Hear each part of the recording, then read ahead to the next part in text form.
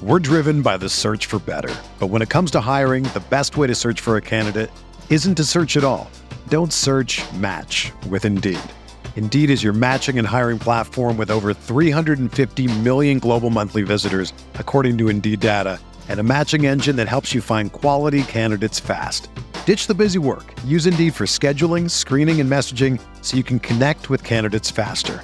Leveraging over 140 million qualifications and preferences every day, Indeed's matching engine is constantly learning from your preferences, so the more you use Indeed, the better it gets. Join more than 3.5 million businesses worldwide that use Indeed to hire great talent fast. And listeners of this show will get a $75 sponsored job credit to get your jobs more visibility at Indeed.com/Blue Wire. Just go to Indeed.com/Blue Wire right now and support our show by saying that you heard about Indeed on this podcast. That's Indeed.com/Blue Wire. Terms and conditions apply. Need to hire? You need Indeed. From the Clark Ford Studio in Oxford, Mississippi, MVW Digital proudly presents the Oxford Exxon Podcast. I'd say thanks for tuning in, but why am I going to give you a round of applause for something that you're supposed to do, to be frank? And now, here are your hosts, Chase Parham. That broadcast school has really paid off. And Neil McCready. I deserve to be on TV.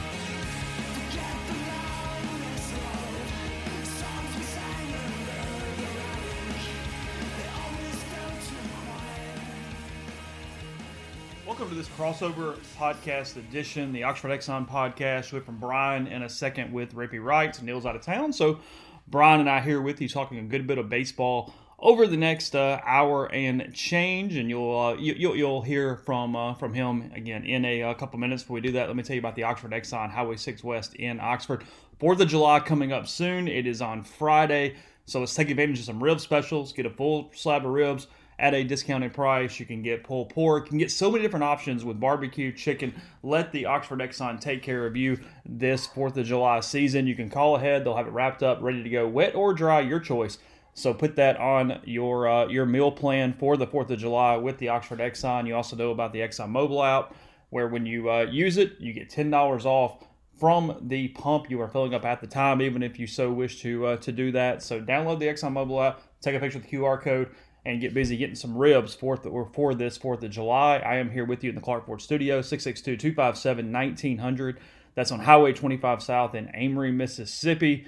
They want to be your truck guy, want to be your car guy. Give Corey a call. Let him take care of you. You know, within 15 minutes, you will get a quote during business hours. So Clark Ford, they're in Amory, 662-257-1900. And as always, guests join us on the Rafters Music and Food Hotline. Rafters, they're on the water. It's summertime on the square in Oxford as well. Hope you were there watching the games if you were not in Omaha last week for Ole Miss baseball. And there's plenty more stuff going on this summer as well. So take advantage of their great cocktails, their beer selections, their po' boys, and much more. So that's Rafters in multiple locations, including on the square in Oxford. And now we'll go to Brian Rippey. What's up on a Thursday? I'm Brian Scott Rippey. Thanks for tuning in to another edition of the Rippey Wrights podcast. Today we have Chase Parham, fresh back from the parade. We recorded somewhat late Wednesday night after Ole Miss's celebration parade.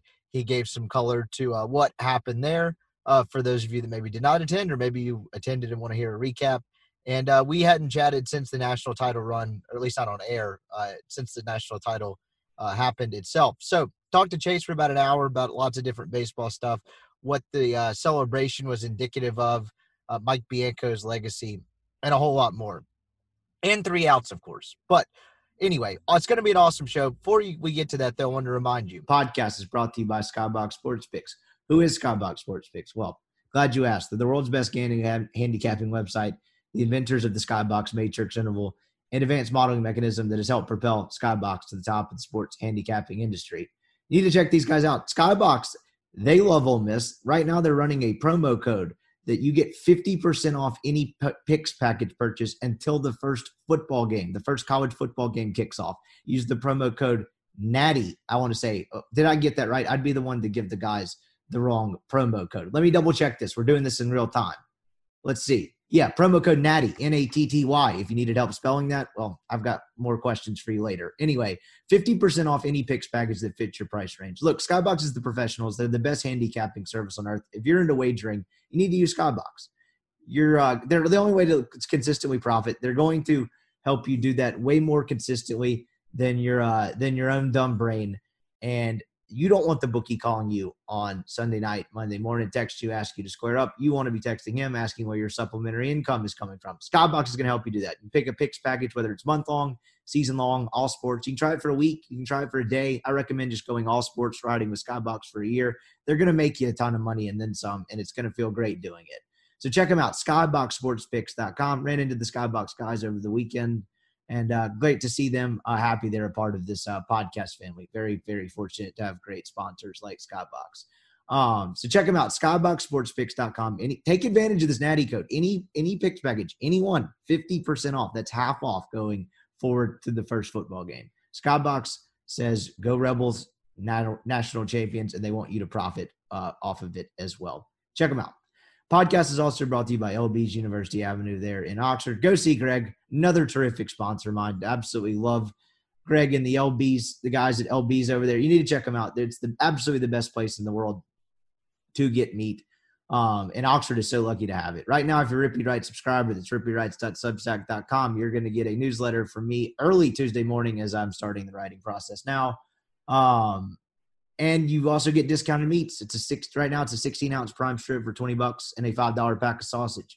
All you got to do is type in your email and boom, show him proof of subscription and Greg will get you set up. Then go find your own favorites, whether it's all kinds of the different cuts. I love the tri-tip. The filet burgers are delicious. They have great sides, fresh seafood, crab stuffed mushrooms are always a winner, incredible sausages, all kinds of great stuff at LB's. He wants to make your grilling experience great. 4th of July is coming up. Maybe you're just going to grill outside for a week to celebrate Ole Miss's national championship.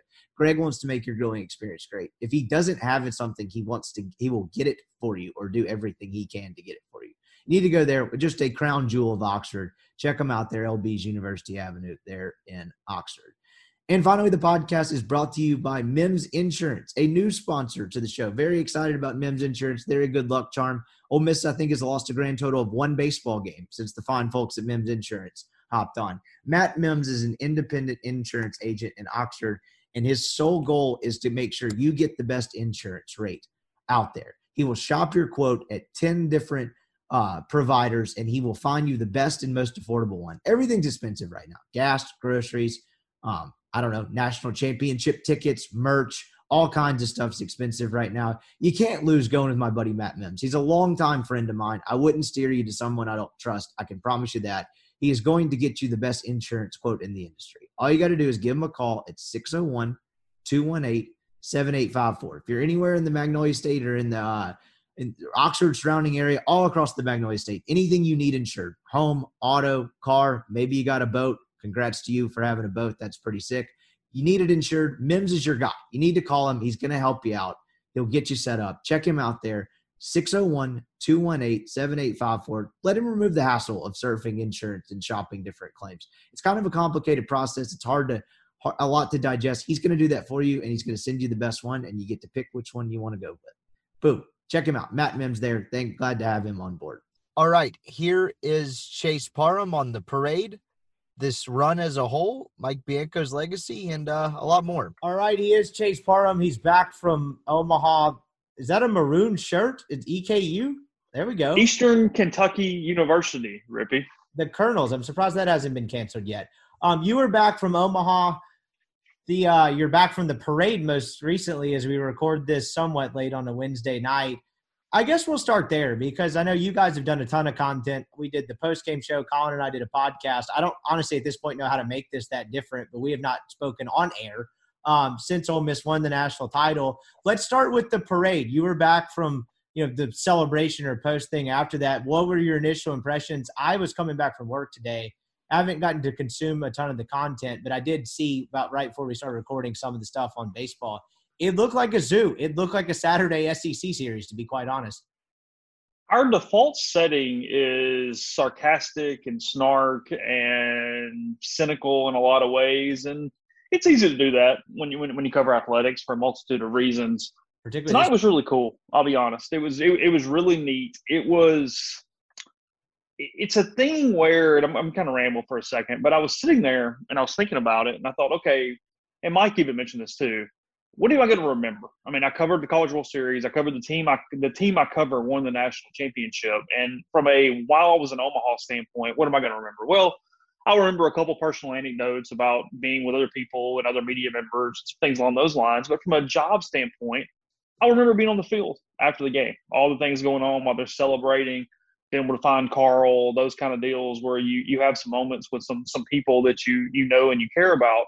But I kind of thought, okay, no matter what else happens, that's the memory I'm going to take. And it probably still is, but I'll be honest, that celebration tonight, it was as well done as you could have hoped. It was maybe a little long. I thought they had a few too many speakers potentially, but for the most part, it was well done. It was kind of chill bump producing a little bit at times. It was incredibly produced. The fans showed up like crazy. I mean, you can see pictures of the parade with the confetti around downtown, and it made for really good art and really good photos. And then they get everybody in the stadium, and I wasn't sure. I talked to some other people, and I said, okay, what do you expect? What's the crowd? And most people said, I don't know, 4,000 or 5,000, somewhere around there. Because, I mean, that's a big number.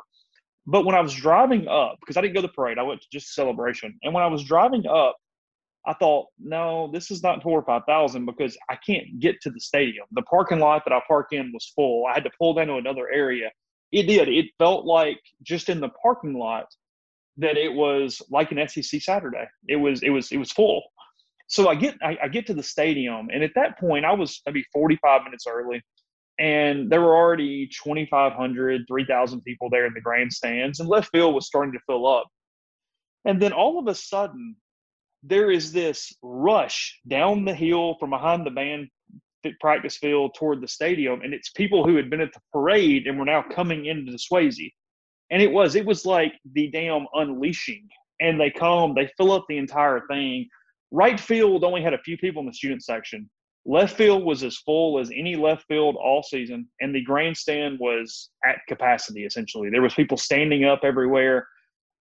I'm terrible at these guesses, but if you said guess in attendance, 9,000, 10,000, 9,500, somewhere in there. I mean, it was a zoo. It was a spectacle.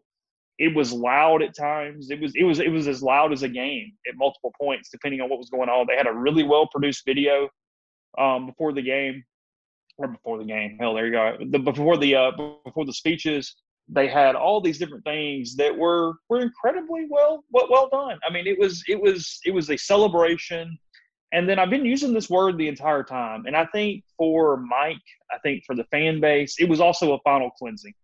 It was a way to put a cap on it, to acknowledge it, to celebrate it, and to talk about that time after time again. You got to these moments where Ole Miss historically in the past has wilted or folded or been just short of whatever their objective is. And instead, they just beat the door now. Every time they stepped up, every time they found the hit, the pitch, the thing that led them to a national championship. There was a lot of talk about 7-14. There was a lot of talk about trying to stick together through those things. I mean, they covered the whole story. And I thought that was impressive. It'd been really easy in a school-sponsored celebration to just go, hey, wow, we went to Omaha, we ran through people. But it wasn't. It was talking a lot about, Mike gave a really kind of off-the-cuff, eloquent speech, and it was talking about that it wasn't just that they won the national championship. It was how they won the national championship. It was the story behind these guys when they were left for dead so many times. And I think that fans were celebrating the win. Fans were celebrating this team that, is a team that was kind of devoid of personality for the first half of the season. It was a team that was somewhat hard to like because there weren't a lot of personalities. There weren't a lot of storylines. But it became the story of the unit. It wasn't individuals. It kind of just became the story of the team. Fans fell in love with their story. They celebrated that. And then I also think they celebrated Ole Miss as an entity winning the national title. Ole Miss as an entity not having the We Are Ole Miss connotation. Not, Ole Miss not doing that thing where they're celebrating the almost, doing what Tennessee right now does, where they go, well, we went 4-0 against the teams that finished first and second. That's kind of always been the thing. Sport. Yeah, good point. Instead, it was, no, we won the national championship. We overcame these things. We're the. And you would hope that that's something that goes across football, basketball, baseball in general, where now the fan goes, hey, we made it. We can take a breath. We can exhale. It was. There was a certain therapeutic nature to that thing tonight in a lot of ways. And I think Mike felt that too. I think for the first time in a really long time, Mike's just a baseball coach, not a baseball coach that has this monkey on his back and this thing and this reputation of what could have been. It's something that is now for Mike Bianco. Yeah, there's a lot different directions we could go off that. That's really well said. The first of which one of the things I thought of in just like the 5-minute video clip I watched, or 5 minutes of video clips, I should say, is the fact that it's also like they hadn't been in that place in a long time with that amount of people. It's not like they played a home regional, played a home super, and they were the last team standing in Omaha, and so they were 10 days away from their last game removed there. Look, I get that they had practiced there. They'd been at the facility throughout this run. But in terms of just a setting like that with actual fans in the stands, their last game in Swayze Field was May 21st. I mean, as we sit here on June 29th, that's, over 5 weeks? Like, that's a long time. And it honestly makes the run seem even sweeter in a lot of ways, just from the fact that how they did it. And it's kind of the perfect way to think about it in a lot of ways. They've had 6 home games since May 1st. That's insane. And that's with 2 of their last SEC series being at home, right? Like that's pretty nuts. Like if the schedule had broken a different way, you actually probably could have had like 3 games over the final month or something, whatever the case may have been. But it's interesting to see the reaction. Actually, it's not interesting. It's what I thought the reaction would be. But for some reason, even just seeing it through a phone screen, a couple of states away, like it was really kind of like it kind of blew me away. And it shows that this place will, one, support a winner, but this has been the most consistent winner on campus for the last 2 decades. And they finally just got over the top. You mentioned like the "We Are Ole Miss" mantra and all of that. But like, you're right. They finally got over the hump. Like they finally produced an actual winner. I always figured, I won't say always, I was convinced partially that Mike Bianco would be the head coach longer than I live. Just because after 2019, I was like, honestly, like, damn it, this guy's never going away. And now I'm vindication. Now I'm right. But on like a more serious note, I always figured if Mike did enough to stick around, they were eventually going to have something like this. I figured they might sneak their way into a national championship or get really, really damn close. A lot closer than they had been in his first 22 years. And then they finally did it. I just didn't think it would be this group. I honestly, if you'd have polled me in May or April, we can even just say April before things got really bad, this probably still would have been one of the bottom 4 teams of all of his teams that I figured would have done it. And I think that's cool that they covered the entire story because you're right. It would have been easy to just show highlights from Omaha, but like that is part of this team's thing. And that's probably why they became the unit. Like they didn't really have any other choice. They were so bad for a while. Like the entire unit had to be better for them to even have a chance. I mean, it required an 8-2 run that included a sweep at LSU and then a win at Southern Miss. And if you want to make it an 11th game, a cancellation against Arkansas State to even get into this tournament and have this run, it's a remarkable story, and it's cool that they covered it in a lot of ways. I'm just curious. We'll keep it rolling on the celebration part of it. How did that unfold? I saw the whole Elko Keith Carter statue thing in terms of just G-rated humor. I thought that's about as top-notch as you can get. So congrats to Keith there. That's pretty cool. Are the dudes, all the guys having sunglasses on because of what was consumed on the trolley, or is it because of the sun? Like paint the picture of how it like unfolded. Yeah, Suss, it's probably worth the read. He actually followed the entire parade, and he was doing kind of a gamer from the parade. So Suss is probably worth the read. There was some beverages. There was I know some fans had thrown some up into the parade for people. Good for them. That would have been a buzzkill. Like, let the guys live. Let's not go over-under wristbands on your championship parade. Let the kids live. At the end of the day, nobody's going to punish the non-scholarship sport for that, are they? Like, come on, it's going to be all right. I don't think they're going to send alcoholic beverage control up in their little yellow vest to start busting kids on the trolley, but that's neither here nor there. Anyway, I derailed you. The players really enjoyed it. The parade was fun. The parade was cool. There was a shit ton of people. I mean, with everything Ole Miss has done this week, it was just a crap ton of people. Like, they're everywhere. I mean, that's what's so neat about it is that – because, I mean, Mike admitted it. He said that he was laughing. He said that when he got off when he got the note that, hey, you guys are going to be back at Swayze when you're coming back from Omaha, and we're going to run you through the Walk of Champions. Instead of doing the baseball field arrival, we're going to put you in the Grove. And Mike said he got to thinking about it, and he was like, hold on a minute. There were 20,000 Ole Miss fans in Omaha. We're getting back before any of them are back. There's going to be nobody there because who's left, and now you're going to put us in the Grove. The Walk of Champions is incredibly long. It's going to take a lot of people. He's like, literally to myself, I went, this is really bad marketing. This is going to suck. He's like, we're going to tell them all to stand close together. And then you get there, and there were 5,000 people in the Grove. I mean, they were everywhere. I mean, it's the dead middle of June. It's been a long time since I've been a student, but there's a chance that it's in between. We can get some of our younger demographic to check in on this. There's a chance it's in between summer sessions too. Like Roman Anthony, the baseball prospect, moved in today, so it is between summer sessions. It's the deadest piece of it. That's the most amazing part to me. You have to bring a lot of people into town tourism-wise to fill up it on an SEC weekend, and for it to produce that is pretty remarkable. And I'm not suggesting that no one came into town, but the amount of people to take a Wednesday off. It's not a game. It's not a ticket. You're not buying anything. It's just to go celebrate. It's remarkable.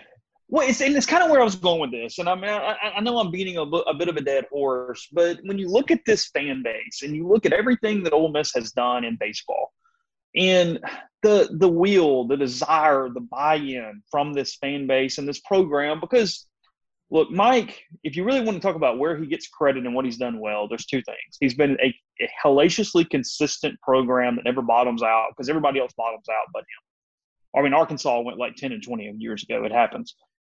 And then the second thing is his ability to promote his program to his fans, the things that he does. I mean, you know, if you want to put a lot of negative connotation, you put micromanaging, but a lot of it has worked. A lot of the things from a marketing standpoint that Mike has done, and his accessibility and the things they do, it has worked, and it's built this DNA of a fan base that I get. It's not football. I'm not even putting it in the classification as football, because football is its own animal.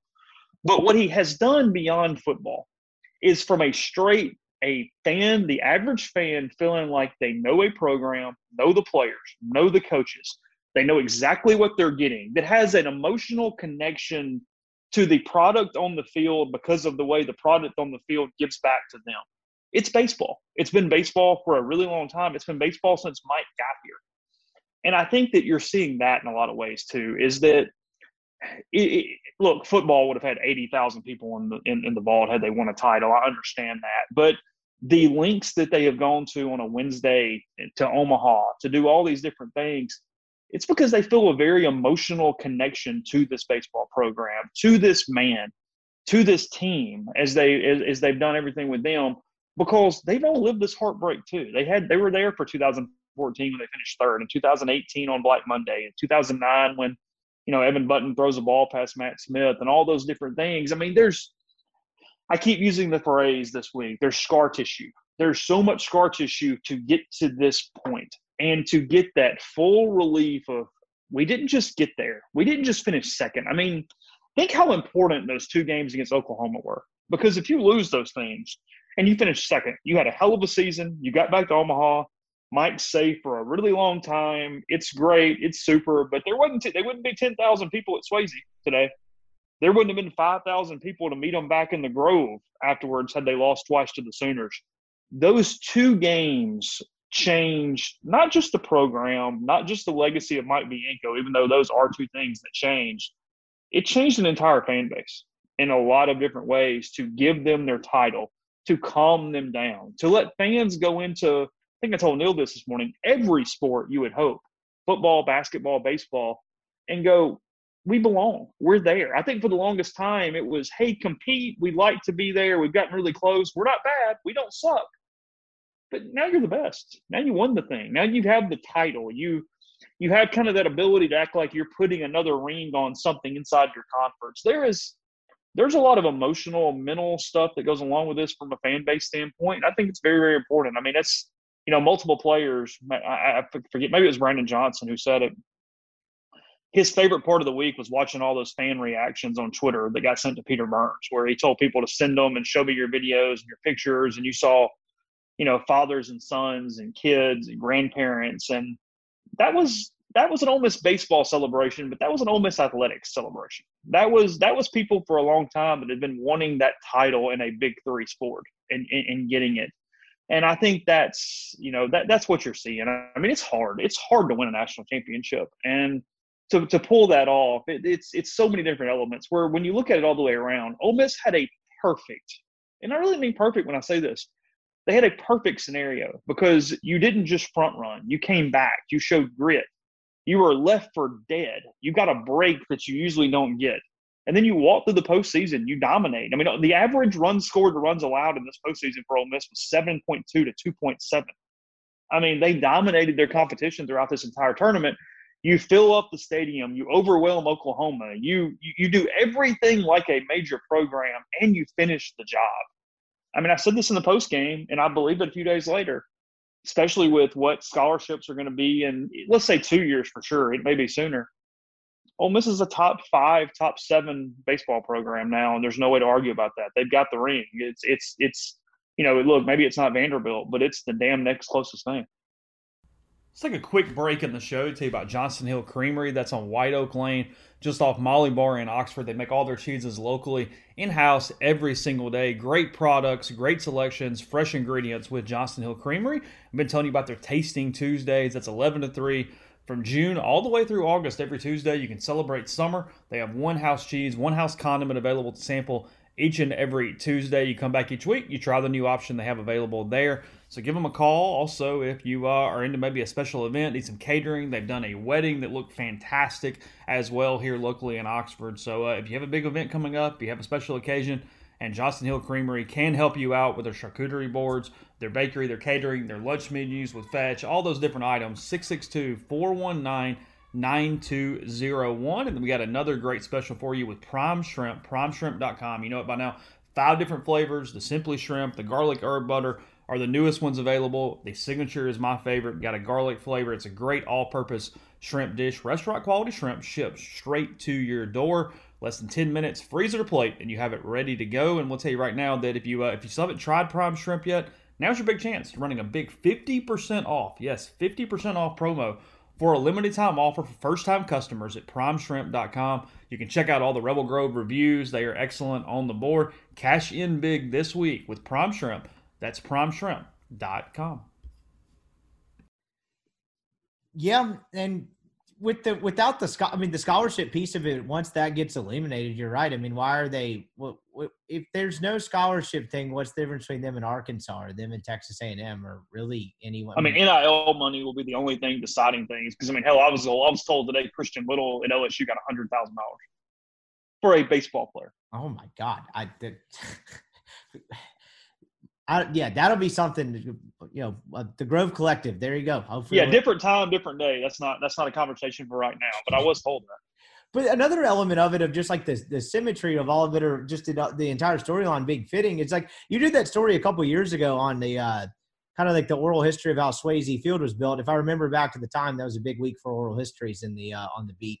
But he's celebrating it in a stadium that he pretty much built. I mean, look, Swayze Field was there, but that did not look like it did today or really anything close to it. I mean, I remember talking to Mike one time before I left, and I think they were doing like the Dugout Club maybe, or maybe it was the next level of player-centric renovations. I honestly can't remember what it was, but he was talking about I think it was like a crane or something that was pissing him off about, like he was trying to get into work or something. There was a crane or something there, but they were like running out of ways to renovate it and running out of stuff to do. And I know everyone like to make fun of that party tent out there. Is that still out there? Has that been taken down? It has been taken down. Yeah. What a shame. It looked like a wedding. I think it will be. I mean, I think they will have another something in place for next season because, look, it did not look great. It's not going down. Well, here's the deal. When you have people that want to come into your game and pay you a lot of money to do that, you find ways to get them into the game and take the money. Oh, and a non-revenue sport too. Yeah. I mean, they need to stick the little the trolley out in center field and make that everyone toss beers to them and that's how they pay for beers. I don't know. I could get some marketing to get some people in the stadium for them. But just the fact that that's a place he's built, like in a lot of ways to me, the stadium kind of symbolizes like the program he's built in a lot of ways, at least from the marketing standpoint and the interest he generated. And you're right. Like a lot of it is micromanaging. Look, I mean, it's all the way down to like the opening day donuts thing. Mike wanders his ass out there every year and gives all those kids waiting outside donuts. And like, that might seem like a small thing, but he does it every single year to the point where I almost like look forward to the video of him being like, how do you do, fellow kids? Here's some glazed donuts. But like, it's the type of stuff that he cares about that kind of makes it good. You're right. I mean, it's funny. Like we talk about Mike being this rigid guy, who insulates himself in a bubble, but he's the most, until Lane Kiffin showed up, he was the most active Twitter account on campus. And like, he doesn't look at his mentions, and he's not creating a dog account that one of his recruiting people is going to run. But he does get that to a degree that I feel like some other people in his profession and across other college sports don't. And that part of it's pretty impressive. And I think that's probably a side of you got to it today. Because like I use this example a lot, but like I have a bunch of friends that don't care. They don't like baseball at all, particularly Major League Baseball. They actively make fun of the segment of our friend group that likes Major League Baseball. They think it's boring as hell. They talk about scratching your nuts and eating bubble gum or whatever the case may be. But I have friends that don't really like this is going to sound stupid. They don't like baseball, but they like Ole Miss baseball. And not only do they like it, they're like really into it. And they're not like baseball people at all. Like they probably don't understand why a kid's throwing a slider in a certain counter, what makes a pitcher just incredible, but they're into it. They know all the players. They know who they're playing. They know exactly like who's going to start and who should start where and things like that. And that's the type of fan to me that Mike has probably done a great job of getting, and it speaks to the consistency of it because it's people that wouldn't otherwise care about a sport that on the professional level is kind of decaying in a lot of ways. And that's the most fascinating part of it to me is the people that care that probably wouldn't otherwise if they sucked. We're driven by the search for better. But when it comes to hiring, the best way to search for a candidate isn't to search at all. Don't search, match with Indeed. Indeed is your matching and hiring platform with over 350 million global monthly visitors, according to Indeed data, and a matching engine that helps you find quality candidates fast. Ditch the busy work. Use Indeed for scheduling, screening, and messaging so you can connect with candidates faster. Leveraging over 140 million qualifications and preferences every day, Indeed's matching engine is constantly learning from your preferences, so the more you use Indeed, the better it gets. Join more than 3.5 million businesses worldwide that use Indeed to hire great talent fast. And listeners of this show will get a $75 sponsored job credit to get your jobs more visibility at Indeed.com/Blue Wire. Just go to Indeed.com/Blue Wire right now and support our show by saying that you heard about Indeed on this podcast. That's Indeed.com/Blue Wire. Terms and conditions apply. Need to hire? You need Indeed. If you're a basketball junkie, then you know there's no better time of year than the NBA playoffs. Twice a week, JJ Redick is cooking on his podcast, The Old Man and the Three. He has guys come on in all stages of their careers to talk about the league and share stories you won't hear anywhere else, including Devin Booker on why he talks so much trash, Ray Allen's epic free throw competitions with LeBron in Miami, and the moment Tyrese Halliburton knew Pascal Siakam would be a good fit in Indy. In addition to player interviews, every Monday JJ breaks down the top 3 things happening around the NBA with unmatched analysis, not outlandish takes, and is often joined by masterminds of the game like Tim Legler to dive deep on rookie reports, trade breakdowns, and why is mean mugging now a tech? You won't find another outlet that covers the game as comprehensively and with such insight as JJ does it on The Old Man and the Three. Make this your companion podcast during the playoffs. Listen to The Old Man and the Three ad-free on Wondery Plus or wherever you get your podcasts. The program accessibility, and it's what I didn't probably articulate that I was thinking of a minute ago when I got off on one of my other tangents, is that's what's made this connection, is the players signing the autographs after every game, the Sunday, not just the running the bases, but the amount of time that goes on with that. The way that, look, Mike does micromanage in a lot of ways. He doesn't have to as much now because Ole Miss is better in marketing and better in fan experience than they were at different other points of his tenure. But that's how Mike, that was the system. I mean, I interviewed John Schaefer, the Ole Miss athletics director, who hired Mike Bianco in 2000 yesterday or 2 days ago or whatever it is by now. And he talked about that when he was eating at the University Inn, he was eating breakfast with Mike the day that he was interviewing him. And Mike talked about the system, but it wasn't just the system of how to win games. It was how to build a culture around a program from fan engagement all the way down the list. And one of Mike's things was care about every fan, find ways to connect with them, say yes to speaking engagements. I mean, for years, Mike, because Dan McDonald learned this from him and told me about it, Mike would leave basically a jacket and tie on the back of his door at all times because if somebody asked him to go speak, he just said yes. And there might be somebody in there who decides, I want to go to Ole Miss baseball games, and that's what I want to do, and I'm hearing this man talk, and I'm going to decide to do it.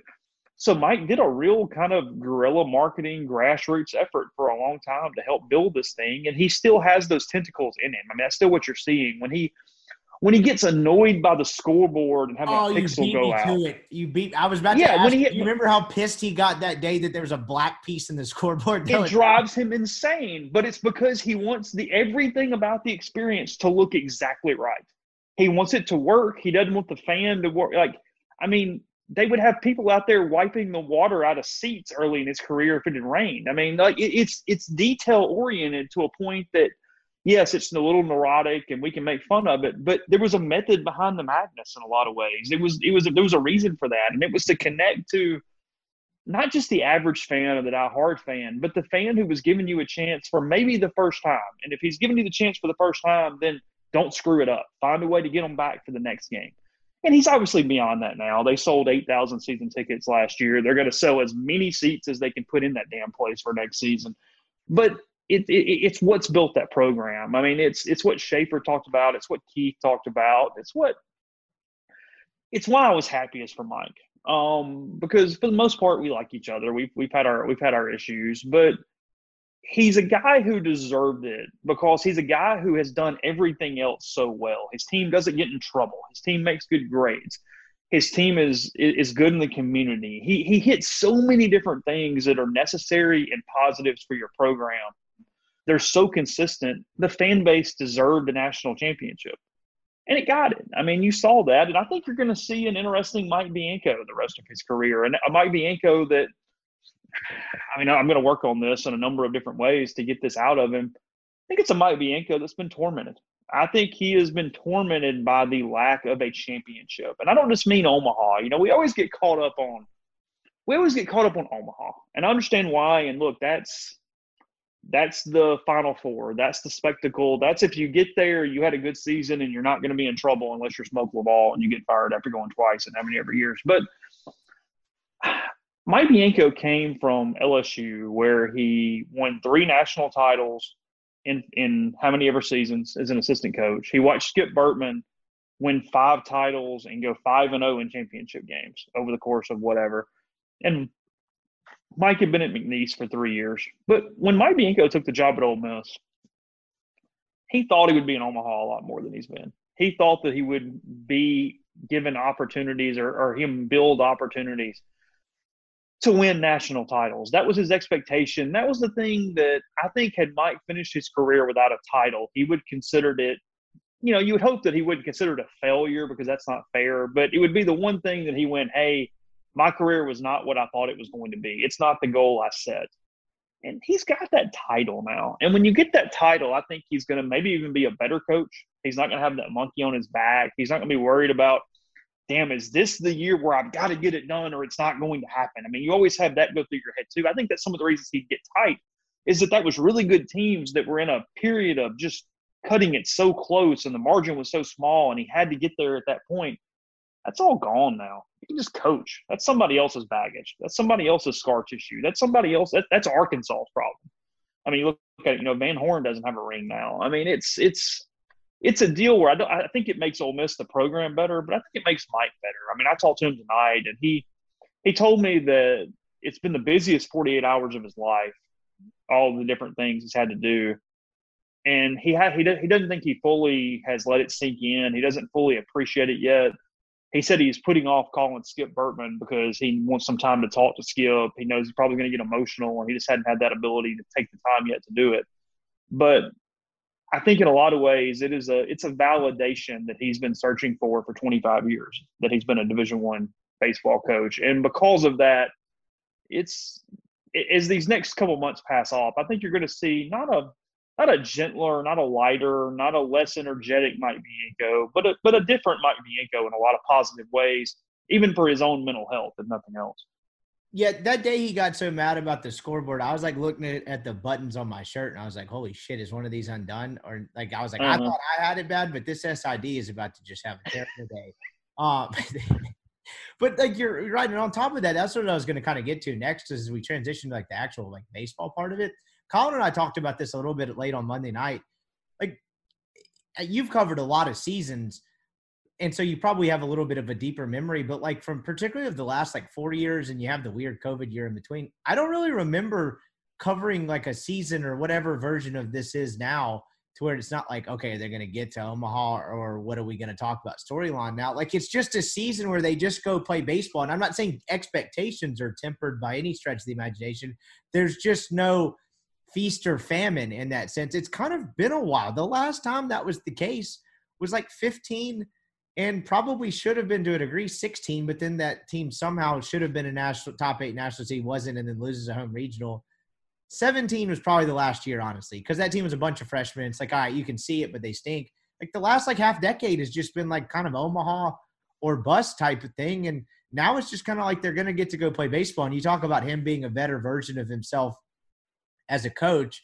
I don't think he's going to turn into like Zen Mike to where he's trying out different shades and maybe has like a chain or something and is just laid back in press conferences. But I do think like there is probably a version of that where he does become a little bit of a better coach because he doesn't have to worry about anything. And so you saw this. I used this example the other night. It probably wasn't a great one, but like it did take Skip Bertman like 7 or 8 years to like get it rolling. I think his like title was like his 8th year in. And that's not, again, Mike's first one was 22 years. And it's not a perfect parallel, but LSU's a different program. I guess what I'm getting at is once it got it rolling and that first time it happened, it really happened for Skip. And I'm not projecting like, 4 national titles for Mike, but I just wonder if, like, this is crazy as this sounds, the 3rd decade of his career is when like the law of averages comes out and he finally starts making Omaha a lot more and they become a lot more of a, Elite 8 threat versus a second weekend team, if you want to use a basketball example. Like they've been right there. They're a good program, not a great one. I wonder if like they become a consistently great program over these last, however long he wants to coach. Like I just wonder if the results come easier now because this was so hard, if that makes any sense. I still think, and it's just a guess, I have no idea. I mean, I'll ask him at some point and I'll see what he says. I don't know if he'll give an honest answer or not. I still think Mike's got 5 to 7 more years in him. That's a guess. Hasn't he before that he doesn't want to do this till he's like 70 something? I remember him saying that one time. He's 55. He told me 2 years ago that he wanted to do it 10 more years. So maybe it was 2 or 3 years ago. He said 10 more years. It would take half a decade, right? Like if he goes to 60 – or no, actually he said that when he was 55 or he said that when? No, he said that when he was like 52. He's 55 now. So – somewhere in that 62, 65 range sounds right. 13, 10. He like made the motion. I've told you this, and he said he didn't want to be Wayne Graham still walking out to the mound, and he kind of like did like the little Wayne Graham thing. Former Rice coach that Coach Lee was incredibly old for anybody who's out of it, but no, he's still a young guy. He's frankly fitter than he's been at any point. He's lost weight. He's thin. I mean, he's in good shape. He's got 2 kids at Ole Miss.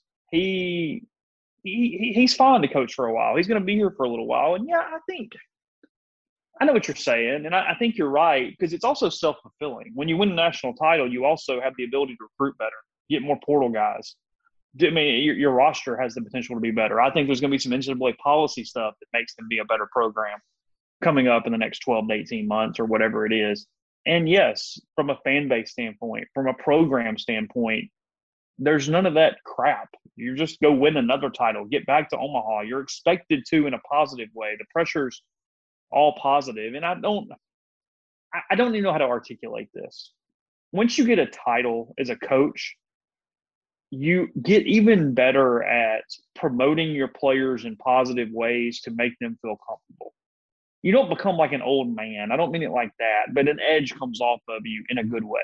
And I think you'll see that from Mike as well, coaching and moving forward. And look, this fan base is bought in. They're going to travel. I mean, that was the other part and the last kind of thing I was thinking of is that, and what was so cool about the weekend, I'm bouncing all over the place, but it's okay. Yeah. Ole Miss won the party. And we always talk about that. Ole Miss is always known for the party, but it's been, at times that's a negative because it's almost like a crutch. It's like, hey, they didn't win the game, but they were great and they did this and they showed out. But fan support's never a liability. It's always a good thing, and Ole Miss has some of the top fan support in the country. But it was so cool on Saturday and Sunday to see Ole Miss celebrate and have a party because of the win. That's a different thing. It's a different thing to show up and the winning be the priority and the winning be what happens. Because to do that, it's got to be something that really matters. It's got to be NCAA tournament basketball. It's got to be, a regular season football game with meaning. A bowl games are cool. They're really, really cool. The Sugar Bowl is awesome. Winning it is very important. But it's an exhibition. You're not winning the national title. You're not moving forward. You're still just having a big time. And if you lose, hell, whatever.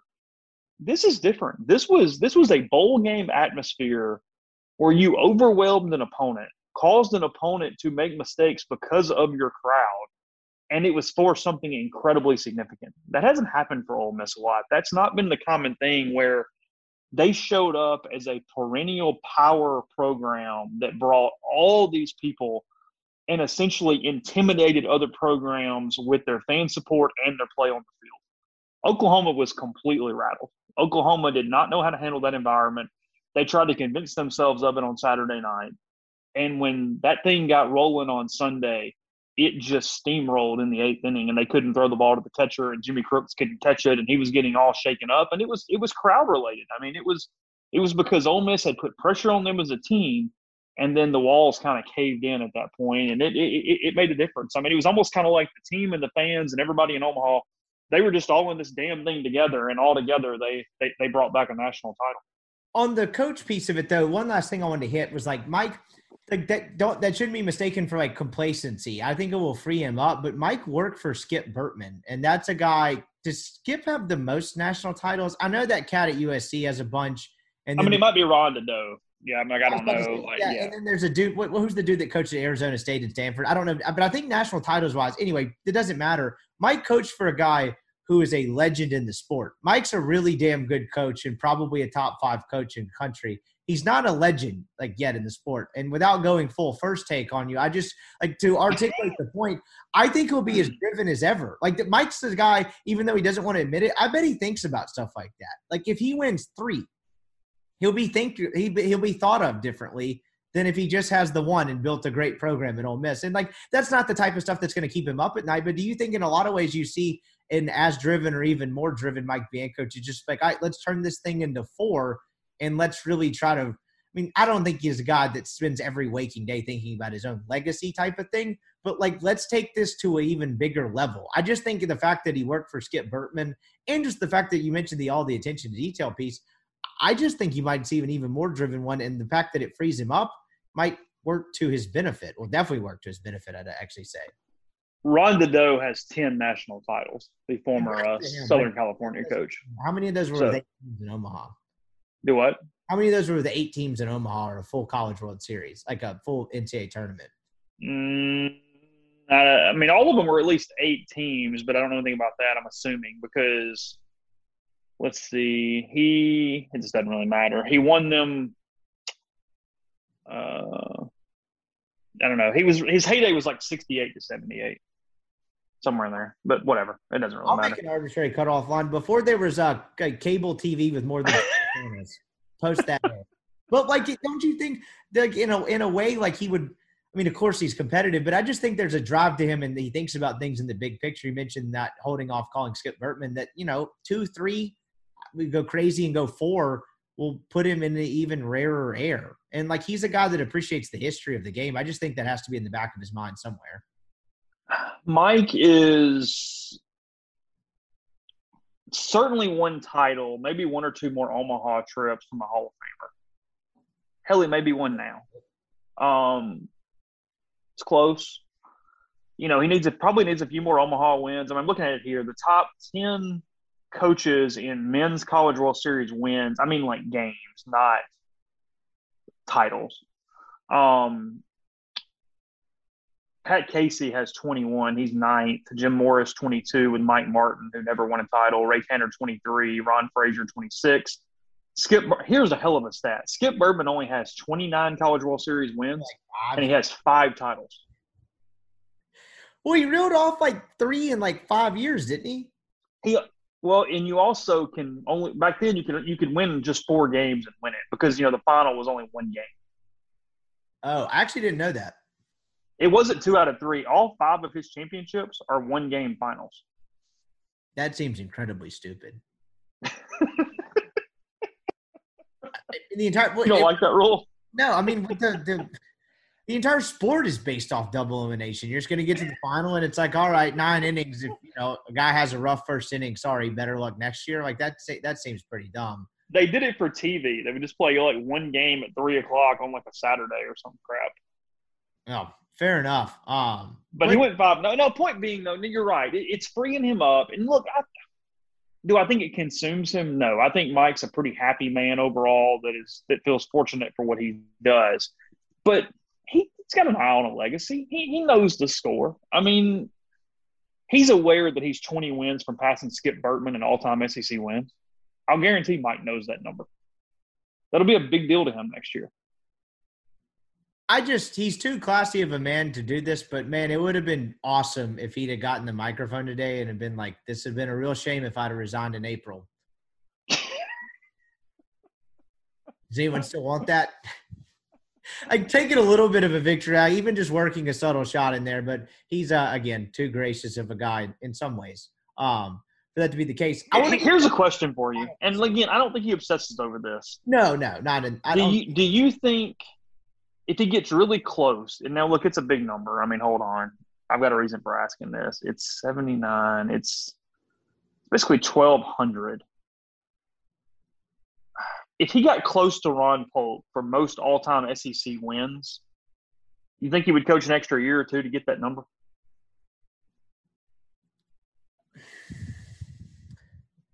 Would that be the sole circumstance? No. I listened to a bunch of NBA podcasts, and like LeBron was like chasing some sort of innocuous scoring record this year, and like he obsessed over stuff like that. But if it was teetering on the brink of like, should I retire? Pros, like there were multiple pros and cons, and say it was like 60-40. Could that push it over the top? Like if it was 60-40 retire, could the fact that he wanted to get to Ron Polk or a number like that, would that push him over the edge to keep going? Yes, I think that would be my answer. There's a hell of an active coach race right now between him, Van Horn, and Corbin. Yeah, they're all pretty tight, and it's pretty close between the three of them. Well, he needs to hire a PR campaign to discount Corbin's titles for the fact that he gets 30 scholarships. He's got the ring culture thing over Van Horn, so Mike's in pretty good shape there. And honestly, if it got down to it, are Mike and Polk friendly? Didn't they like each other? Yeah, I think they got along in kind of the same hatred for the NCAA and scholar. They were sort of pulling in the same direction, if you will. I mean, but if it came down to it, and like you were having a debate about it, Mike could just hold up his ring. He's got that going for him. But like, no, I do think that would factor into it. I do think he cares enough to where that would be a factor instead of just some guy that doesn't care at all and just rides off into the sunset.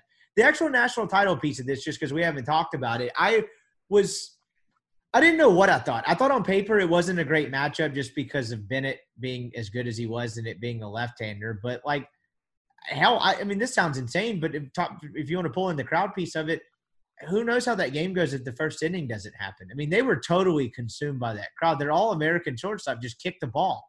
And then, that inning was nothing. They got the first two guys were out. And then all of a sudden it just turned into an avalanche. Just the way that unfolded, it was kind of fitting that, you had everybody kind of have their moment. You had a good Hunter Elliott performance. Brandon Johnson gets the last couple out. But then, like, the crowd had their piece of it too. Oklahoma looked overwhelmed. I don't know what they said in their press conference. They can say whatever they want. I saw some quote about how, well, we've been to Gainesville, we've been to Blacksburg. It's like, dude, there's 25,000 people in the stands. You haven't been anywhere like that. There's not a place that holds that. Yeah, what he said was that he didn't care about the crowds. It had no impact. That they lived to shut up the crowds, and that yes, they had won at Florida and won at Virginia Tech. That was the quote. Well, I think if you put 5 of Florida stadiums in one place, you might have gotten to that capacity, and that's with their recent renovation. So I don't know if he was on point there, but I mean, you were there. It sounded like a damn football game. The back-to-back, I said that over and over again on Monday, and Danny wanted to listen before that, and I wasn't the only one that had that sentiment, but it really was immediately. The back-to-back home runs sounded like a football game, and it was just kind of pure euphoria. But it was – I mean, how long did that take to get used to of you guys up in the press box covering it? Because I remember I sat down in my seat, And I was like, all right, this is a pretty cool scene. And the first thing happened, I was like, all right, this is a little bit louder than your usual college baseball game. But, you know, when you're sitting in it and you're amongst the crowd, it just kind of – it becomes part of the game. Like, that had to be pretty surreal given, like, where you guys sit normally compared to whatever that was on Saturday night. And there's no section. I bought tickets. I'll use this example. I bought tickets just to have something to get in the game on Saturday. And I was like, all right, I'll try to get on the Ole Miss side just because it would be weird to get stuck in a section of, you know, maroon Oklahoma fans. Well, after about 2 innings on Saturday, I had yet to buy tickets for Sunday. I was like, there is no Oklahoma section. The entire state is Oklahoma section. You can buy tickets wherever the hell you want to outside of like 3 rows. That was remarkable. Richard said this on his show. I might have said this on one of the post-game shows. On Sunday, they did not sell their allotment. They didn't sell the 700 tickets. Dugout in the shade, and that I assume was mostly parents and hooking up the parents in the shade. That was it. We had 2 Oklahoma fans behind where I was sitting with my brother and a couple of my friends, and it was just very like scattered across. And when they, on the rare moments they did something well and they got to like stand up and cheer, like it was kind of like whack-a-mole. It was like, oh, there it is. Like there's a couple of them out there. I mean, it was. Well, I tell you what they would do. So because I guess they did it for anybody that wasn't there. They would do like this. Hey, Oklahoma's doing whatever, and you would have like the cheers isolated through the mic or the PA or whatever when something was going well. And I think what it reminded me of is that when it was Ole Miss, you could just tell the crowd was cheering and celebrating or whatever. But when Oklahoma would cheer, it would almost sounded like they were piping in the crowd noise from like a video or something. It didn't sound right because there weren't enough Oklahoma fans there to make that noise. It reminded me of like in the movie Major League where the couple fans are sitting in the outfield like banging the drum and like you just stuck a microphone in between them and like we're like hey hey hey and they're like clapping and yelling into the mic because they just weren't there. I mean they were nowhere. I mean because I kind of thought the same thing. I mean I looking around, I was like, oh, well, that's the Oklahoma section. And I'm like, hold on a minute. The Oklahoma section's powder blue. I'm not seeing anything else there. And I was sitting next to the Rivals guy from Oklahoma, and he was like, what the hell is this? And I was like, I don't know. And I was like, do y'all not draw or not you? But like, does Oklahoma not draw? Like, what's the deal? And he basically, because he gave like a bunch of bad excuses. Like I think I told this to Neil. He was like, well, you know, they're probably still a little tired from, you know, the trip to the College World Series in softball. And I'm like, it was in Oklahoma City. They slept in their own bed. It was like 15 minutes down the road. That doesn't count. Yeah, like what are you talking about? And then when I looked it up, I saw that their largest Saturday home crowd of the season was 1,398. 1,300. Yes. Well, maybe then they did draw well. Or half that well. I mean, geez. I mean, but that just kind of shows the gap in the sport, I guess. I mean, it's kind of the SEC and everyone else at this point. I mean, what fan bases give a shit besides the SEC at this point? I think it's fair to say a lot of the ACC does. It's like pockets, right? Like East Carolina definitely cares. Like, you know, I mean, it's like programs like that. But like that's a bad example. There's no one that cares as consistently as the SEC does. And I think probably the sign of like growth of college baseball is the fact that you have new money people like Tennessee claiming they invented the sport. You had people from Tennessee, and I'm not even just talking about assholes on Twitter, like actual media members questioning if this was the best way to crown a national champion because Tennessee couldn't take care of a home super regional. It's like, this did before you guys. It's like you lost to Notre Dame. Shut up. Like, it's remarkable. But I thought the series would go 3. I thought that it was going to be tough sledding for Ole Miss with Doherty going against Jake Bennett. That was kind of the game for Oklahoma to win. But after the first game, it kind of felt like a coronation. Like when Gaddis got out of that at 2-1, I was like, all right, this game there's no way this is ending 2-1.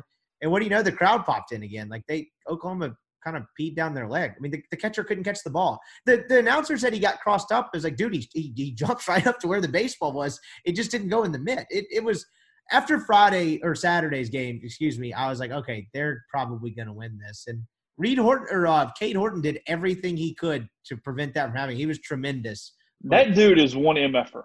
Like, holy hell. Wow. I mean, he got better as the game went on. He hit 96 like 3 times in the 7th. Oklahoma had 2 great starting pitchers. Bennett's really good. Horton's really good. Ole Miss had the better team outside of them. Ole Miss had the better roster, 1 through 35 or 1 through 27 or whatever. But Oklahoma had two pitchers where, look, that's what made their national championship chances real. Because if you said Bennett and Horton just won 2 baseball games, that wouldn't blow anybody out of the water. They're that good. Ole Miss had better at-bats. They were relentless. And it's where I think Oklahoma got so rattled. It's back to your other question. I didn't fully answer it.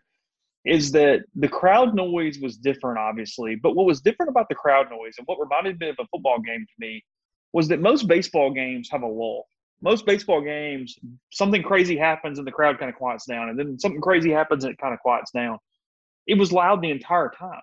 Even in between pitches, like everything had this mild roar to it in the stadium where it never fully settled. I mean, for the full 18 innings, it was just this hair on fire thing. And you're right. I mean, after, the back-to-back home runs in the 8th on Saturday, and then on Sunday when that 8th inning started ball rolling, or when Gaddis got out of that jam, it was like every Ole Miss person in the place, it was almost like, hey, you can't screw with destiny, and it's headed your way. Like, it felt like instead of freak out, it's like Ole Miss fans got energized in both those games, and it was just kind of hell the rest of the way. And it was like, I'm curious to get your thoughts on this piece of it when you talk about the whole story of this team. As I was thinking about it the other night on the plane ride home, it's not only the fact that they were 7-14 as the collective unit. There's a bunch of like individual stories of like sticking with it and almost having an almost irrational belief that things were going to get better despite there not being a ton of evidence. Like even like a guy like Peyton Chatagnier, that dude had played in every single game in his career and started all of them but 2. And, like, he gets benched at Kentucky and, like, doesn't really get a ton better after that for the next couple of weeks. Like, you have Calvin Harris who, he had that hand injury or whatever it was. I forgot what his injury actually was. Oblique. Yeah, that's not a hand.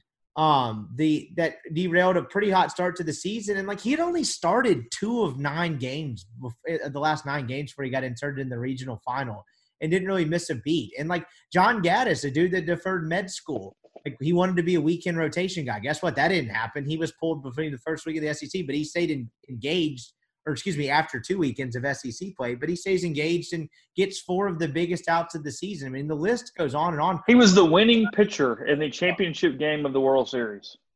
Yes, exactly. That's a great way to put it. But, like, it goes on and on. Like, McCants gets the hit that sparks the 8th inning rally, kind of ejects Horton from the game there. He had a terrible year in multiple fronts. And he hits the 2-run bomb against the left-hander. He was hitting 190 against left-handers. 4-2 with some momentum for Oklahoma. And then TJ McCants effectively ended that. Starts the rally. Like, he stuck with it. There were so many guys that overcame, like, individual struggles on a very minor sense in some cases. But even, like, Gonzalez, he made the joke after the game that he was like, I'm glad I finally got to help them this week. But like he was 3 for 22 in the College World Series prior to that game.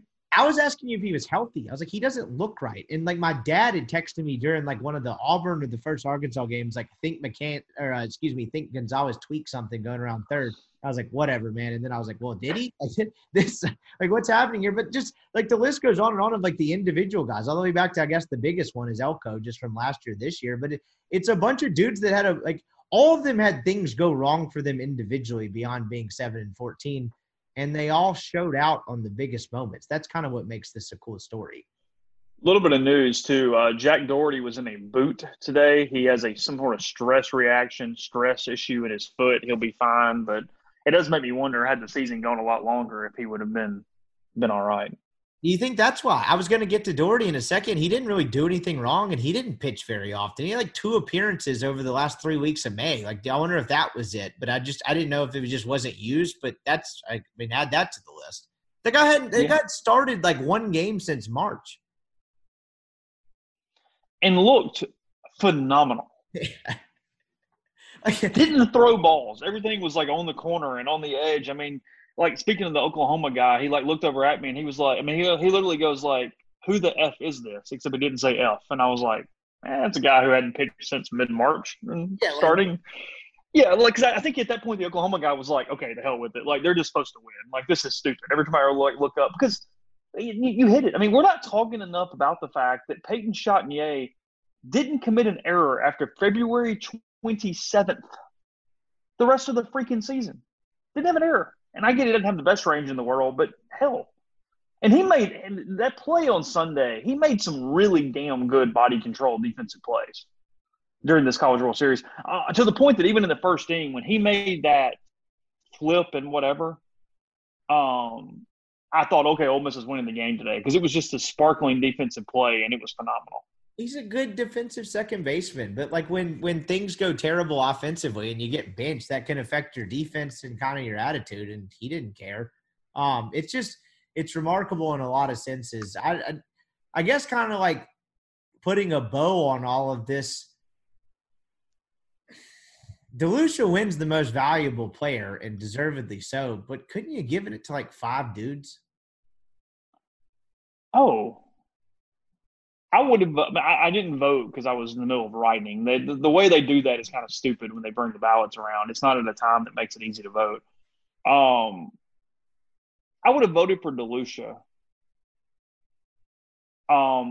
But you could have made an argument for bench Harris. I mean, Elliott. For damn sure, Elliott. I mean, hell, if Gaddis wins the Wednesday game, he's got an argument. And I mean, Elko, I mean, like, it's kind of expected what he does. And I get it. He didn't have like the similar statistics to a couple of those other guys from Hit's perspective, but it's 5 or 6 guys that could have won the thing. And I guess this is the case in all like championship teams, but I mean, they even had guys that didn't necessarily contribute as much that still really mattered. Like, as important as Josh Mallitz was, he's probably the 7th biggest storyline when you're kind of going down the list, but like that's a guy that was put in terrible positions as a freshman, didn't really let it affect his confidence, and somehow became a guy that they were pitching in a 19-3 game against Auburn. It was like, well, why don't they give this kid more looks, to being the first guy to the bullpen at the end, all the way to a guy like Ben Van Cleve. Like, he didn't really get to participate in this, but that's a guy that you could tell mattered in that dugout and mattered in that clubhouse, and was probably the largest fellow on the team, but somehow managed to be the first dude out to the mound every single time after they won a game like that. Like, they had every character you needed in the best way possible. Even on the way to like Brandon Johnson, I thought Mike made an interesting point on Sunday, to where he mentioned that like Johnson's individual numbers and like his individual recognition suffered because of the way the team struggled. Like, he could have had kind of a ridiculous year had this team been a national seed, because outside of like a week and a half stretch, he was unbelievable. I mean, that 9th inning was kind of probably what everyone will remember him by, and it's really emblematic of what he's been for most of his career. He was kind of like the Mallitz of like this year's Mallitz last year. He couldn't, like, can you get this kid opportunities? And when he finally got one, it was like, okay, this kid's really good. They're a team that won a national title despite winning only 42 freaking baseball games. They won 42 baseball games, winning the national title. Did you see this? No. The Twitter account, you know, they get dumped on every year when they don't make Omaha, and then they put out we're the only program with X consecutive seasons with 40 wins or whatever. Put out the stat, and they're out on us now. I really enjoyed that. No, I did not see that. Whoever did that was just remarkable stuff. They were on their snark game. But you're right. I mean, they won a national title by winning 42 total games. This has to be the weirdest team you've ever covered. Do what now? Weirdest team you've ever covered? Oh, yeah, 100%. I mean, it's not even – no, period. You know, Brandon Johnson, no, he can, in a different world, he has like 18 saves. Yes. There's no doubt about that. He has a hell of a year in another world. I will give him credit, though. He's a guy who didn't throw much. And when Brandon at times would get really excited throughout the year, he would get the ball up in the zone. He could get hit a little bit. That's when he sort of freaked out. Like, he would get too amped up. And this is the biggest moment in that kind of crowd. And that dude became like this laser-focused thing during that 9th inning. That's the best he's thrown all year, ever. I mean, that was a phenomenal inning. He's like 95 to 98 with a hammer.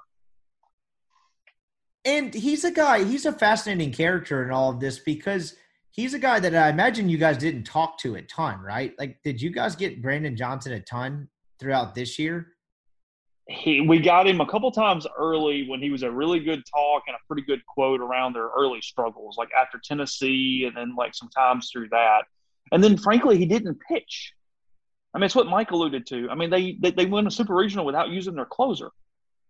He threw against Arizona or somebody just because he hadn't worked. I mean, he threw in this College World Series just to get an inning in a blowout. I mean, the way they were hitting the baseball, they just didn't even need their closer at times. So, no, we didn't talk to him because, let's be honest, he didn't factor into games very much. Wasn't he the guy that tried to correct the Tennessee "we took them easy" small? He was. Comments. That's what I was trying to get at, was the fact that, like, he's a guy that you don't think about a ton other than when he comes in on the mound in the ninth inning. But he also seemed like a pretty important presence in that clubhouse, because the guy that, other than Van Cleve, that spoke that night after SEMO, was it not he and Johnson? Do I have that correct? That is correct, yes. And so, like, he's a guy that you didn't hear from, but, like, is clearly a very kind of important voice in that clubhouse. And, like, I don't even really know much about his story. Like, I don't know how he got to Ole Miss, but, like, when he came in, you follow the recruiting aspect. Like, what was the read on him? Like, I didn't think he would have the impact that he did. I just remember him coming in, and then I remember him throwing 94 a couple of times when I was actually at the games in Arlington in 2021, and being like, who the hell is this kid? Like, what like, I don't feel like his story has fully been told. And, like, that's kind of emblematic of how his year went. I mean, he's from Cottondale, Alabama. You know what I mean? Like, he's just from a kind of a small – I think he mentioned today, like, they had one stoplight or whatever in his town. He kind of, goes to JUCO, comes out of nowhere, and you just thought he threw hard, but you didn't know, hey, is he going to have a lot of movement? Is he going to have a secondary? Is he just going to be this guy with a lot of talent? But you don't really know how it works out and what becomes of it. Yeah, I mean, he was sort of a flyer in a way. You didn't know what the role was going to be. And he, like you said, he was in Arlington and threw hard, but all of a sudden, hey, the slaughter works and he gets a little better at tunneling, and suddenly this and that and all these different things. And wow, I mean, he's a guy now that, look, he's a really smart kid. I think he's going to have some opportunities in the workforce in a lot of different ways. He's a mechanical engineering major, but he's pitching well enough to just be good at baseball and to give it a chance. I think if you're him, you've got to go at least give it a shot and see what you can come up with. I guess that's a decent way to wrap it up. What would a podcast be with talking about next year? Does Mike have to host to keep his job? No, what does this look like next year? Most of these guys have to go out on top, right? We'll just go down the list. DeLucia back or not? Not back, even though if you said they stole one, I think he's the one they stole. I think you could probably have some NIL opportunities for him. I think he's probably looking at 250, 300,000 maybe tops in the draft. I think a cheap sign in like the 6th to 10th round, something like that. But no, I would say my gut is no. But if I'm wrong on one, I think he's the one I would be wrong on. Graham and Bench. No and no. Graham, frankly, kind of gave it away during his speech tonight. He stopped himself, but he basically said it's great to go out like that. Well, I mean, what else does he have to accomplish? I get he has another year. I get he doesn't project at, whatever it is MLB wise. He's not going to be a high draft pick, I don't think. Nothing to – I mean, I don't know. Could Justin get his dad to get the Reds to get him in the top 10 rounds? I have no clue. I did love – that was one of my underrated favorite parts of the week, where Justin Bench has just remained silent on this scandal the entire time, and then quote tweets the real Johnny Bench and just says, "Thanks, Dad." Very much enjoyed that content. Did you see? I sent this to you. You did, yeah, I did see that. He said tonight the only bad thing that happened in Omaha was he didn't get hit by a pitch, so he was in on that bit too. The good thing. Did you see the stat from Suss on Kevin Graham? No. He hit over 450 with runners in scoring position this season. Good God. That is remarkable. And I'm sure the further you mine down, there's probably some ridiculous numbers with a couple of these guys on this team. I mean, now the entire bullpen with 20 innings without allowing a run. Look, you got Gonzalez back. McCants is back, right? Even though he's technically a 21-year-old sophomore. I think he's actually going to go pro. Really? Yeah, he is draft eligible. I think McCants leaves. Interesting. So you don't think he needs another year? It's just going off. I'm not saying that. I just think he's had a hard year personally. I think in a lot of ways, just my gut is he looks for a new setting, and if he can get drafted or signed, he will do that. And his brother's a kid that never showed up at state and wasn't even. I mean, he not like he was a top 15 draft pick either. I thought that was kind of interesting as well. Alderman. Oh, back. Yeah, he's back anyway. Yeah. He's sophomore. Yeah, sorry. I don't know why I thought he was a junior. Harris, Alderman, and Gonzalez are kind of your three core group next year. So, I mean, that's Chatagnier. back or no? Yeah, back. I think Chatagner's back. Yeah. He's a junior, but with a bunch of COVID stuff left, right? Like he was a 2020 kid. He was a true freshman 2020. Yes, he was actually draft eligible though as a sophomore last year. Really? So he's an older kid? Yeah. Yeah. So that's a decent quarterback. I mean, look, this is probably a podcast for a later day, but I was kind of curious what like next year look like. You get Elliott back. Doherty, does he have another year? He can come back. Yeah, he's back. Doherty's back. Mallets is back. You get a lot of the Mason Nichols next year, I think. Doherty was a true freshman last year. Yes, yeah, he was a true freshman, so he's back. If you could get DeLucia, then great. But I think Nick Pogue's going to be very good for them. The kid they're picking up out of the portal from Florida. Yeah, out of Florida. He was a Tommy John kid that was 88 to 91 and still had an ERA around 4 in the SEC. Next year, I think that's 92 to 95, and he probably gets down into being a weekend starter and might be an MFer. I mean, yeah, there's some pieces. I mean, it's not perfect, but it's definitely there. Last thing, I don't even know if it should go lasting memory or just what you do next. Like you've been in Omaha for 10 days. What are the next 2 weeks look like for you? I'm going to play golf tomorrow. Hey. I'm going to do that. I tell you what I'm doing. I'm probably not going to do as much. This week is kind of my week to get a lot of the baseball season done. Yeah. I won't be able to talk to Mike because he flew to North Carolina tonight. He's going to the Netherlands soon. But I'm kind of wrapping up baseball, and then I'm going to work on some bigger projects the next few weeks. I'm launching a different podcast. I've got some bigger just career, personal stuff going on. I'm trying to we'll get announced if it works out, but some other things along that. Just sort of decompressing on the day-to-day level, but trying to do some things that you can't quite do when it's the minutia of baseball season where you just don't have time to really dedicate that type of time to it. So that's my goal. I mean, kind of use July, because here's the deal. Football season starts in 5 weeks from a camp standpoint. Yeah, it does. Just a tremendous offseason there in the profession. The bigger career stuff, is that Netflix picking up 3 outs? Yeah, absolutely. I'm fighting between Hulu, Amazon Prime, and Netflix. For it. You did it, but I feel like I played a part. You haze me enough to make me go ahead and get on with it, where I just didn't lie to my people, or at least that one guy, I guess is what we should say. The one cat. I don't think it's one guy. I got several DMs on Monday. Did you? Like 3 outs is back, and I was like, hell, okay. He's back in a big way.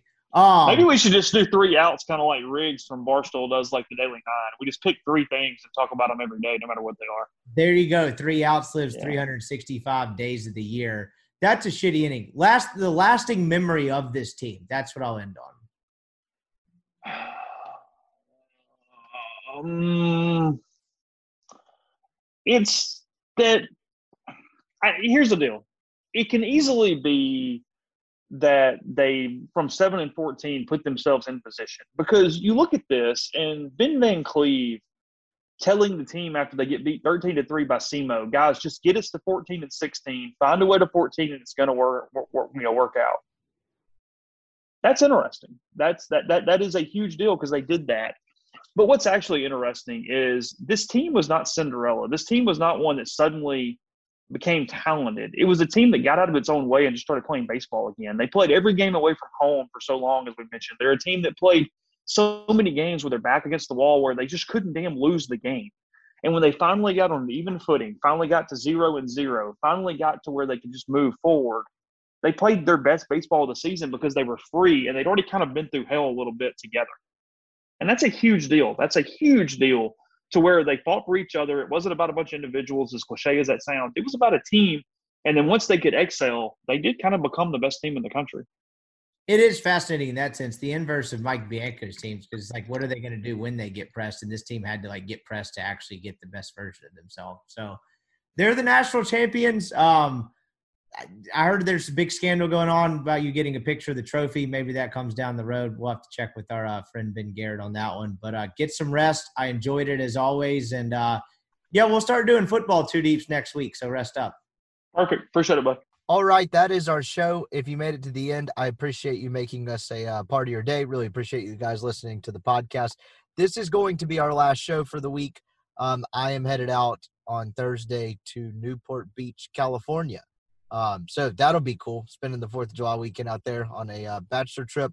So I'll be back Tuesday. We'll probably pick back up midweek with some summer pod content, get some football rolling in a couple weeks. But I got a couple different ideas in the works that I want to do as we kind of hit this dead period. So probably the last pod for 3-4 days, but we'll make up for it at some point on the back end. Y'all have a great and safe and happy 4th of July weekend. Don't do anything I wouldn't do or do. I can't control you people. You're all adults out there. And we will catch you next week. Whether you're a world-class athlete or a podcaster like me, we all understand the importance of mental and physical well-being and proper recovery for top-notch performance. That's why I'm excited that Unified Healing is sponsoring this podcast. Unified Healing is a new and super innovative global network of wellness centers powered by Energy Enhancement System, or EE System. If you haven't heard of the EE System, you'll want to listen up. This technology promotes wellness, deep relaxation, purification, and rejuvenation. In hundreds of locations across the globe, access to a center is easy and affordable. Interested in experiencing the EE System technology for yourself? Go to unifiedhealing.com/bluewire to learn more and find a center near you. That's unifydhealing.com/bluewire. No material or testimonials on the Unified Healing website are intended to be viewed as medical advice or a substitute for professional medical advice, diagnosis, or treatment. Always seek the advice of your physician or other qualified healthcare provider with any questions you may have regarding a medical condition or treatment and before undertaking a new healthcare regimen, including EE System.